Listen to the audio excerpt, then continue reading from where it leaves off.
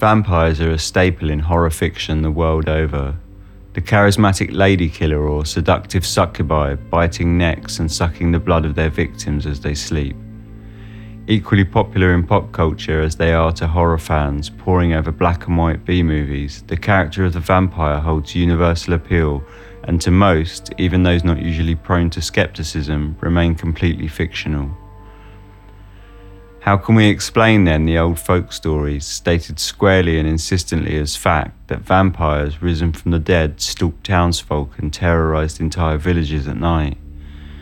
Stranger still, that remains excavated in Bulgaria, Slovakia and right across Europe, staked into their coffins with iron nails, teeth removed and bricks forced into their gaping mouths, have been found in their hundreds, providing compelling evidence for said tales. This is Dark Histories, where the facts are worse than fiction. The image that jumps into your mind when someone mentions vampires will most likely differ wildly depending on your age and location. From the disturbing Count Orlok or the middle-aged pale-faced seducers of Hammer films to the high school catalogue models of Twilight, literature and popular culture has shaped what we imagine of a vampire for centuries. Far from the rotting plague bringers of medieval Bulgaria or the demon goddesses in ancient mythology, in the West and increasingly throughout the world, we're faced instead with numerous affluent, well-dressed vampires waiting to hunt prey at night or pop into the nail salon for a quick manicure by day. Before we dig too deeply on the long and grim history of vampires in the real world, it's important to understand the distinction between what we expect of a vampire today versus the blight-infested monsters of folklore, and more disturbingly, the reality of the Middle Ages and beyond. It is often stated that the first work of pure fiction to include a vampire in its pages is that of an Anglo-Saxon poem entitled The Vampire of the Fens, dating from the 11th century. There is, however, some who claim that the work doesn't actually exist at all. Proving to be incredibly elusive as it does, it's hard to argue. As to why or when this poem became a popular misconception is unknown, equally for what reason. It was not until 400 years later, in the 15th century, that a literary character would appear in a fictional tale with the tendencies that one would call vampiric. Brian J. Frost, in his book The Monster with 1,000 Faces, Guises of the Vampire in Myth and Folklore, traces the next fictional work to be that of Sir Thomas Malory, with his tale of Le Morte d'Arthur. Published in 1485, it is a Middle English retelling of the classic King Arthur tale. However, Frost himself notes that it is a tenuous link with only a single side character, a queen who drinks the blood of virgins to sustain her life. No other activities associated with the lore of vampires is mentioned. After this, there was another long 300-year hiatus in fiction of the stalking, blood-sucking monster. It was in the 18th century, after a vampire boom in popular folklore, that the popular work of Heinrich Ossenfelder's Der Vampir was published in 1748. This poem is widely accepted as introducing the popular concept of the modern vampire into European literature. The second verse introduces common themes as such. And as softly thou art sleeping, to thee shall I come creeping, and thy life's blood drain away. In 1819, The Vampire, a short work of fiction written by John William Polidori, was published. Described by British writer Christopher Frayling as the first story successfully to fuse the disparate elements of vampirism into a coherent literary genre. It tells the tale of Lord Ruthven, a suave and sophisticated nobleman, and elevated the vampire character out of the villages where it once stalked, rotten and disease-ridden, to the affluent and educated killer, enjoying the rank of high society that it has retained almost exclusively since. Lord Ruthven mysteriously enters London society, where he seduces a young woman, marries her, and then promptly sucks her body dry of blood and disappears into the night. In 1847, James Malcolm Rymer, writing in a serialized format and released in weekly pamphlets known as Penny Dreadfuls, introduced Varney the vampire to the literary world alongside many tropes now staples of our imaginations of the vampire. Sir Francis Varney was the first vampire in fiction to sport sharp fangs, when he takes the life of a young woman and, with a plunge, he seizes her neck in his fang-like teeth. Sir Francis Varney also boasted traits such as superhuman strength and of immortality, with his estimated age being placed around 200 years old. He also suffers death several times throughout the story, but is always able to reanimate. He stalks women at night, creeping through their windows to bite them, leaving behind puncture wounds, and has the ability of turning others into vampires, which he demonstrates when he savages a female member of a family he is terrorizing by biting her simply for revenge. Alongside all of these now instantly recognizable characteristics, Varney is also the first literary vampire who cannot stand his condition, but lives as a slave to what he has become. The sympathetic vampire, as it was later known. It was in Joseph Sheridan Le Fanu's Gothic novella Carmilla, again first published in serial format in 1871, that introduced a vampire that possessed a dark, seductive and overt morbid sexuality.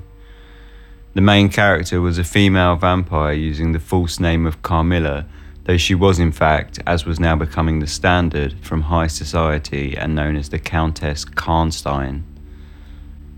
Carmilla slept in a coffin and stalked around in the shadows with nocturnal habits, where she was able to transform into a black cat. She had unnatural beauty and preyed exclusively on young women. The story is narrated by her close friend and has, for the time, overt sexual overtones, suggesting a lesbian romance between the two characters. Carmilla supplied vampires in fiction with another of its now core themes, elevating further from affluent high society to the seductive, sexualized undead that instill both fear and fascination among their victims and readers alike, and a trait that would be exploited in both literature and film and made into a central point in numerous exploitation and B-movies right up until the present day. There are many that suggest outright that Le Fanu's tale was a direct influence on the genre's undoubtedly most famous of tales, predating it by 26 years.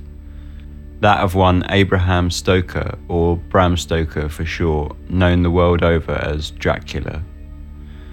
Dracula, first published in 1897, has been reimagined on stage and screen the world over and has enjoyed bestseller status since its release.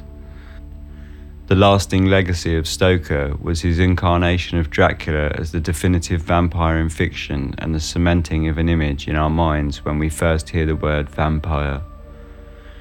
From the Universal Studios films of the 1930s and 40s through the output of the Hammer films in the 50s, 60s and 70s, when we see vampires on screen as Monster of the Week in The X-Files, in Buffy, Interview with the Vampire, or even more recently with Twilight, all stem directly and take great influence from Stoker's portrayal of the vampire. There are, however, older stories of vampires. Leaving the realm of fiction, we should leave also this perceived image of the vampire and enter into a darker world of folklore and mythology, where the lines between reality and fiction become increasingly difficult to distinguish. In his book From Demons to Dracula, The Creation of the Modern Vampire Myth, Matthew Beresford wrote, "There are clear foundations for the vampire in the ancient world, and it is impossible to prove when the myth first arose. There are suggestions that the vampire was born out of sorcery in ancient Egypt, a demon summoned into this world from some other. In folklore around the world and throughout cultures and history, we can see shadows of what we consider a vampire today, shaped by literature and cinema.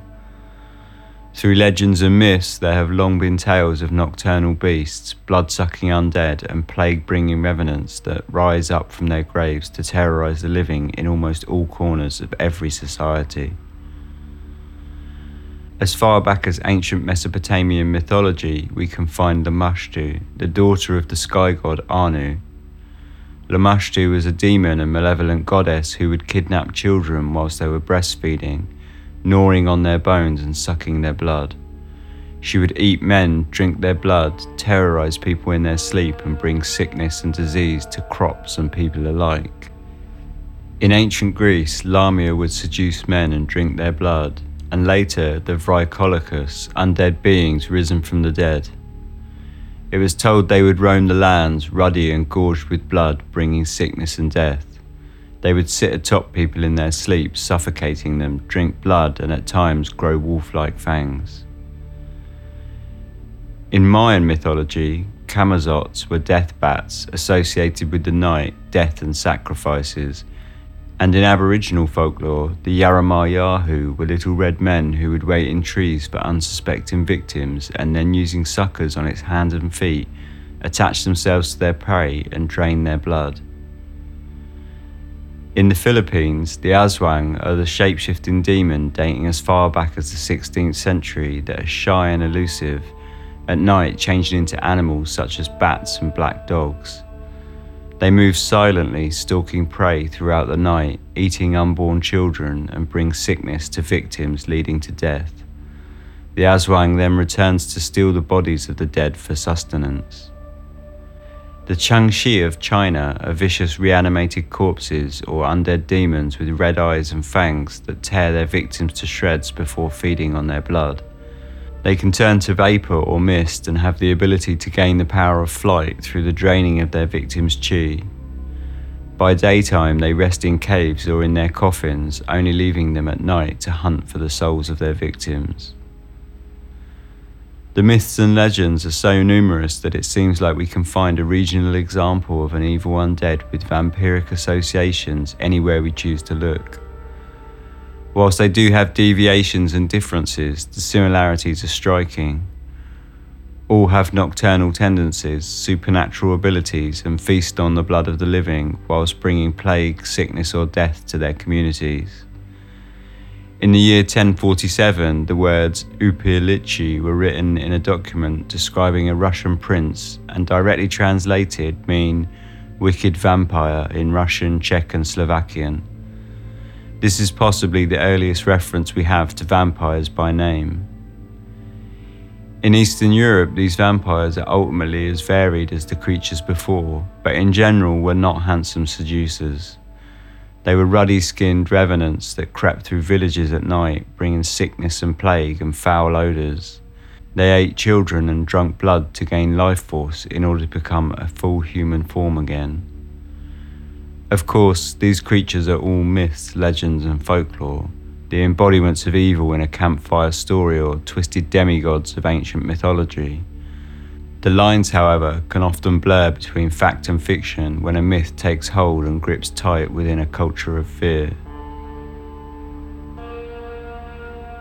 In 1921, in the small coastal village of St Osyth in Essex, England, Mr. Charles Brooker, the owner of a house on Mill Street, was carrying out some building work in his garden when his shovel, thrust into the ground, hit something hard. Upon investigation, he discovered what looked to be a pelvic bone, and after clearing the dirt around it, found two full skeletons lying in a row, head to foot. Unusually, the bones had been nailed down at every joint with heavy iron nails. With the village's history relating so strongly with the witch trials of 1582, people were quick to jump to the conclusion that it was the remains of Ursula Kemp, a woman who had been tried and hanged as a witch in 1582. Years later, in 2002, it was discovered that the remains were in fact those of a young man in his early 20s, somewhat damning the witch hypothesis. Despite this, however, it's still often written of as the remains of Ursula Kemp, and the misconception seems unstoppable at this point. Throughout history, evidence of such burials have been discovered showing similar practices. In some cases, rocks or heavy objects were placed on the bodies, and in others, spikes, stakes, and heavy nails were driven through the remains, pinning it to the burial site. An important aspect, as we shall see, lies in the folklore throughout Europe that tells of iron having magical properties. Specifically in reference to vampire lore, the Eastern European vampire is thought unable to touch the metal without suffering great wounds or death. These methods of burial are known as deviant burials and encompass a wide gamut of macabre ways in which to prevent the dead from rising. These deviant burials were carried out for a multitude of reasons, always, however, as a method of securing the dead beneath the ground. In his book, Vampire Forensics, historian Mark Collins Jenkins states the purpose of such practices quite clearly. In graves thousands of years old, skeletons have been found staked, tied up, buried, face down, decapitated, all well-attested ways of preempting the attacks of wandering corpses. In 1959, in Southall, Nottinghamshire, England, archaeologist Charles Daniels unearthed another unusual skeleton whilst excavating a site which had previously been known for the discovery of Roman remains. Dated to be from 550 to 700 AD, the skeleton had metal spikes driven through its shoulders, heart and ankles. Given that it dates from such an early period of history, many archaeologists are not quick to attribute the burial with vampire traditions. Predating the earliest legends of vampirism in Europe by at least several hundred years, it's simply stated that the burial shows signs related to later vampiric burials and acts as both a curious anomaly and a warning to anyone who wishes to jump to a vampiric conclusion as an answer for deviant burials. Moving away from England and into the heartlands of Gothic folklore, during a 1966 excavation of a 10th to 11th century churchyard around 30 kilometers north of Prague, in Selikovice in the Czech Republic, the remains of 14 individuals were found which had undergone the treatment of deviant burial. Each body was buried in separate graves rather than mass burial. However, given the brief history that the graveyard was known to be used, showed that they all died within a similar time period. They were all young adults and both male and female. They were found with heavy rocks covering their bodies or spiked to the site with nails of varying lengths and metals. In 1991, during archaeological research being undertaken at the ancient Church of the Holy Trinity in Prostějov, Slovakia, a 16th century crypt was discovered that entombed the remains of a man whose legs had been cut off at the knees, his body weighted with heavy stones. Just to be sure, he was then placed in a wooden coffin that was reinforced with thick iron bars. In 1994, archaeologist Hector Williams discovered the remains of an adult man on the Greek isle of Lesbos. His tomb had been hollowed out of a solid stone wall, and unlike the other bodies buried nearby who had been wrapped in cloth, he had been buried in a thick wooden coffin and then nailed into it with 8-inch long spikes through his neck, pelvis and ankles. Interestingly in this case was also the discovery that the man was almost certainly a Muslim, making it the only non-Christian corpse found to date that was buried in such a manner. In 2005, in County Roscommon, Ireland, archaeologist Chris Reed discovered the bodies of 2 men buried side by side. One was of a man in his later years, probably between 50 and 60 years old, and the other was a young adult, thought to be in his 20s. During their excavation of the site, 137 bodies were unearthed in total. However, setting the 2 apart were large black stones jammed in their mouths, and in one case with such force and the stone of such size that it almost dislocated the jaw entirely. The bodies dated from the 8th century, which again placed them firmly before the times of popular vampire lore. However, Ireland has its own tales of revenants, remarkably similar to the vampires of the Balkans, which could be attributed to the deviant burial. Similarly, in 2006, in Lazaretto Nuovo, Italy, 2 kilometers northeast of Venice, Italian archaeologist Matteo Borini, whilst excavating a plague pit used in the 16th and 17th centuries, found the skull of a mature female. The skull was dated to the 1576 Venetian plague, suggesting the victim had died of the disease. However, unlike the numerous other victims unceremoniously buried in the pit, she was found with a brick shoved into her mouth with such force that her teeth had all been broken. The same can be seen in the remains found in Kamień Pomorski, Poland, when in 2008 archaeologist Sławomir Gorka excavated a cemetery used periodically between the 13th and 18th centuries. Of the 275 sets of human remains that were excavated, 6 were found to be deviant burials dated to the 16th or 17th century. 5 of the 6 had been buried with iron sickles placed across their abdomens, and in one case, a male that had been buried with its legs nailed to the ground, its teeth removed, and a stone forced into its mouth. Such burials were attributed to vampires due to the legend that a vampire will feed from its burial shroud to awaken and reanimate after death. It was thought that by placing a brick, stone, or wad of earth into the mouth, this could halt the process of returning as a vampire in its earliest stages.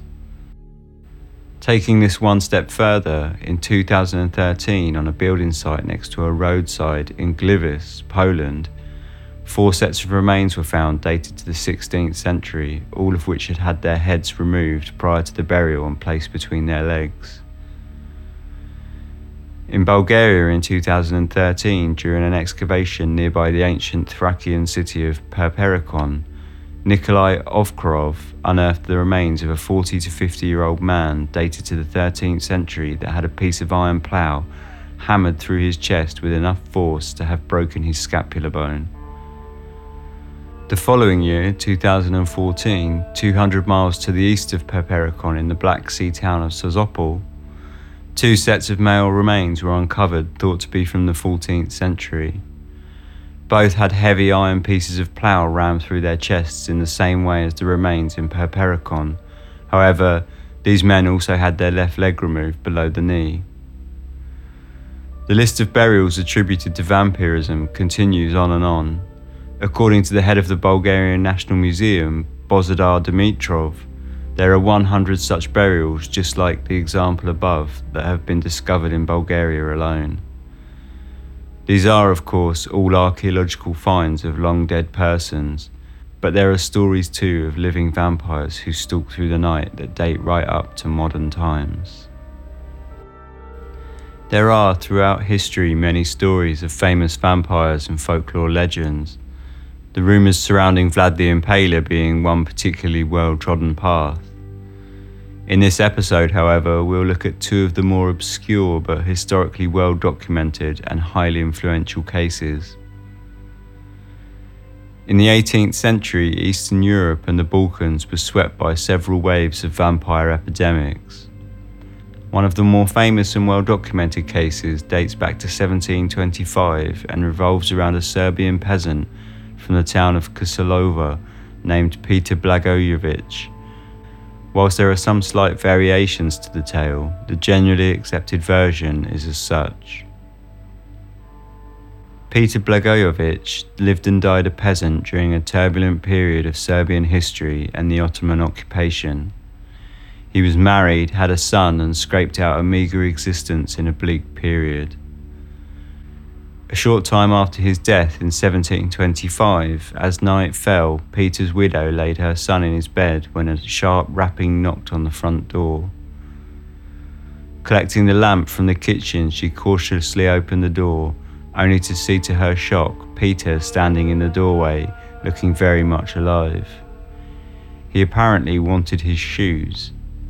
This evidently was the sanitized version of the tale, as in another he demanded food from his son and then brutally murdered him, drinking his blood and fleeing into the shadows. In both cases, the incident was enough to see his widow take her leave of the village, fearing for her safety. Over the next 2 weeks, people in the village began to fall ill and pass away with no prior history of illness. There were 9 deaths in total, and several victims, whilst lying on their deathbeds, told of how Peter had visited them at night and crushed them in their sleep. The military representative of the village, a man named Frombold, was swamped with requests from other villagers to exhume Peter's body and stop him from rising again. Despite initial skepticism, his attitude quickly changed when the villagers threatened to desert and leave the village to ruin if nothing was done. Frombold, along with a member of the local church, marched through the graveyard and tore open Peter's grave. What they saw astonished Frombold, who noted that the body had not decomposed at all. In fact, he had new skin and nails, and his hair and beard had actually grown. In his report, he wrote, "There was not the slightest smell of death. The face, hands, and also feet, and the whole body were so recreated that they, in his lifetime, could not have been more complete.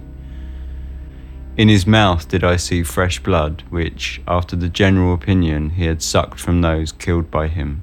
The villagers, in their haste to end the fear, staked Peter's body through the heart, which upon being struck forced a large amount of fresh blood to pour from Peter's mouth. His body was then cremated to ensure the job was done. In his report, Frombold wrote that he wanted no responsibility for allowing the villagers to do as they had, as they were beside themselves with fear. Upon receiving his report, the authorities took the whole completely in stride and nothing more was uttered about the case. One other case, equally well documented from the time of the vampire epidemics, was that of Arnold Powell, a peasant militiaman who lived in Medjugorje, Serbia. Common at the time, these militiamen were recruited from the poorest villages and paid off with small plots of land. While serving the militia in Greece, Powell later recalled to his wife that he had been visited by an undead revenant in his sleep and taken it upon himself, as was the local tradition, to enact revenge by visiting the undead's grave, exhuming the body and burning it. He then ate dirt from the grave and smeared himself in the blood of the undead creature, which he was assured would remove any ties the being had with him. Upon his return to Serbia, he worked his land as a farmer until he one day slipped from a hay wagon, breaking his neck. As the days passed after his death, things were, in general, normal for the villagers of Medjugorje. There were whispers, though, that several inhabitants had been visited by Powell at night, and it seemed as if one by one they were beginning to die suddenly from an unknown disease. 40 days after Powell's death, and after 4 people who had complained of receiving visits from the dead man during the night had all died, his grave was ordered to be exhumed by the local military administration. 2 military officers, a local police, and 2 army surgeons made up the group that would carry out the grim task, and in their report, signed by all 5 men, stated their findings as follows. Fresh blood had flowed from his eyes, nose, mouth, and ears, that the shirt, the covering, and the coffin were completely bloody, that the old nails on his hands and feet, along with the skin, had fallen off, and that new ones had grown. His body was red, his hair, nails, and beard had all grown again. They proceeded to stake his heart, whereby Powell reportedly shrieked in pain before lying still again. They then burnt the body and scattered garlic around the remains. And there are still more. In the United States, there was the vampire epidemic of 1892, which culminated with the well-documented tale of Mercy Brown, who, upon exhumation, was found to have suffered no decomposition and whose heart was burned in an attempt to cure disease. In the UK, the beast of Crogling Grange has fascinated people for centuries and remains an unsolved mystery, despite being investigated both in contemporary times and extensively throughout the past 80 years. Far from existing only in films, literature, and myth, we can see that through burials spanning hundreds of years, and in well-documented and reported cases, that it appears as if there is a more sinister truth to the myths than we might have expected. As we saw earlier, there are descriptions of mythological creatures throughout history that cover a vast geographical distance. It is, however, the folklore of the Balkans and Eastern Europe that refers to the vampire directly by name, and it is from here that we see the most crossover from folklore into popular literature and film. Superhuman strength, the Vampirizija or vampire slayers, living nocturnally, drinking the blood of victims to sustain their life force, and bringing plague and disease are all features of Balkan and Eastern European folklore concerning vampirism. It is from these accounts that the Western view of the contemporary vampire stems, and it is from here, with so much physical evidence found buried in the ground, that the question begs, can vampires really exist? The earliest writings on vampires were frequently authored by clerics, monks, and high-ranking church members. These historical texts refer to vampires as unclean spirits, wreaking havoc on the living. The Russian upir, a word meaning revenant and often associated as the root of the term vampire, was originally someone who was considered a heretic or sinner. Banished from their churches and communities, it was believed that they were susceptible to demon possession after death and would be used by the devil as a reanimated corpse to terrorize the living. It is from these early supernatural and spiritual origins that the vampire rose to prominence in folklore. In the Slavic countries where the perpetuation of vampire mythology was strongest, there was not a widespread belief of witches. This leads one to hypothesize that the vampire could well be a substitute scapegoat cast out by church and society for many of the region's ills, just as witches were in England. Giuseppe Maiello, a professor at Prague's Charles University, once wrote that if in a small community there was a typical epidemic and people began to die, they were sure it was the action of one or more vampires. Early accounts of vampires follow a consistent pattern whereby a family or village would suffer a grave misfortune, either in a loss of crops or a spout of deaths from infectious disease or plague. And in a society that perpetuated fear through spirituality, doubled up with the absence of any scientific or medical knowledge, vampires became an answer that people were able to grasp as to why bad things were happening. As was the case on many occasions, and as we saw earlier with both Arnold Powell and Peter Blagojevich, graves were exhumed, and with a lack of medical knowledge, people's worst nightmares were confirmed when the sight of a body which looked to be in a healthy state, or at the very least was not decomposing as was expected, was found in place of a rotting corpse. If, as was the case with Mercy Brown in the US, the body was buried in winter, putrefaction could have been delayed by weeks. Intestinal decomposition and the rotting of the gastrointestinal tract could form a substance known as purge fluid, a dark substance that would flow from the nose and mouth. A similar result could be caused by bloating, forcing blood from the mouth. In both cases, if a shroud was used, these fluids could break down the material, giving the impression that the corpse had recently sucked blood, and as in the case of Lazaretto Nuovo, reinforced or even created the theory that a vampire must consume its shroud as part of the first step of reanimation. On top of all of this, it's a well-known medical fact that hair and nails continue to grow for a period after death, and that blood moving to the surface of a cadaver's skin can make a body appear flushed rather than pale as might be expected. It's unlikely that these observations would have been known among laypeople of medieval Europe.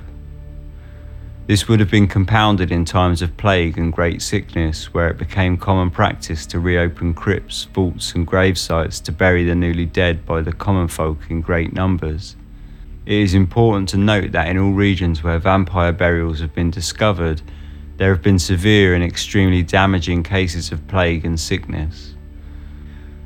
The correlation then between sickness, death, limited medical knowledge and the perpetuation of spiritual beliefs is a convincing argument as to how the belief and fear of the vampire was so strong for so many centuries, and why we now find so many deviant burials undertaken as preventative measures for things which were seemingly based in fact and stooped in evidence.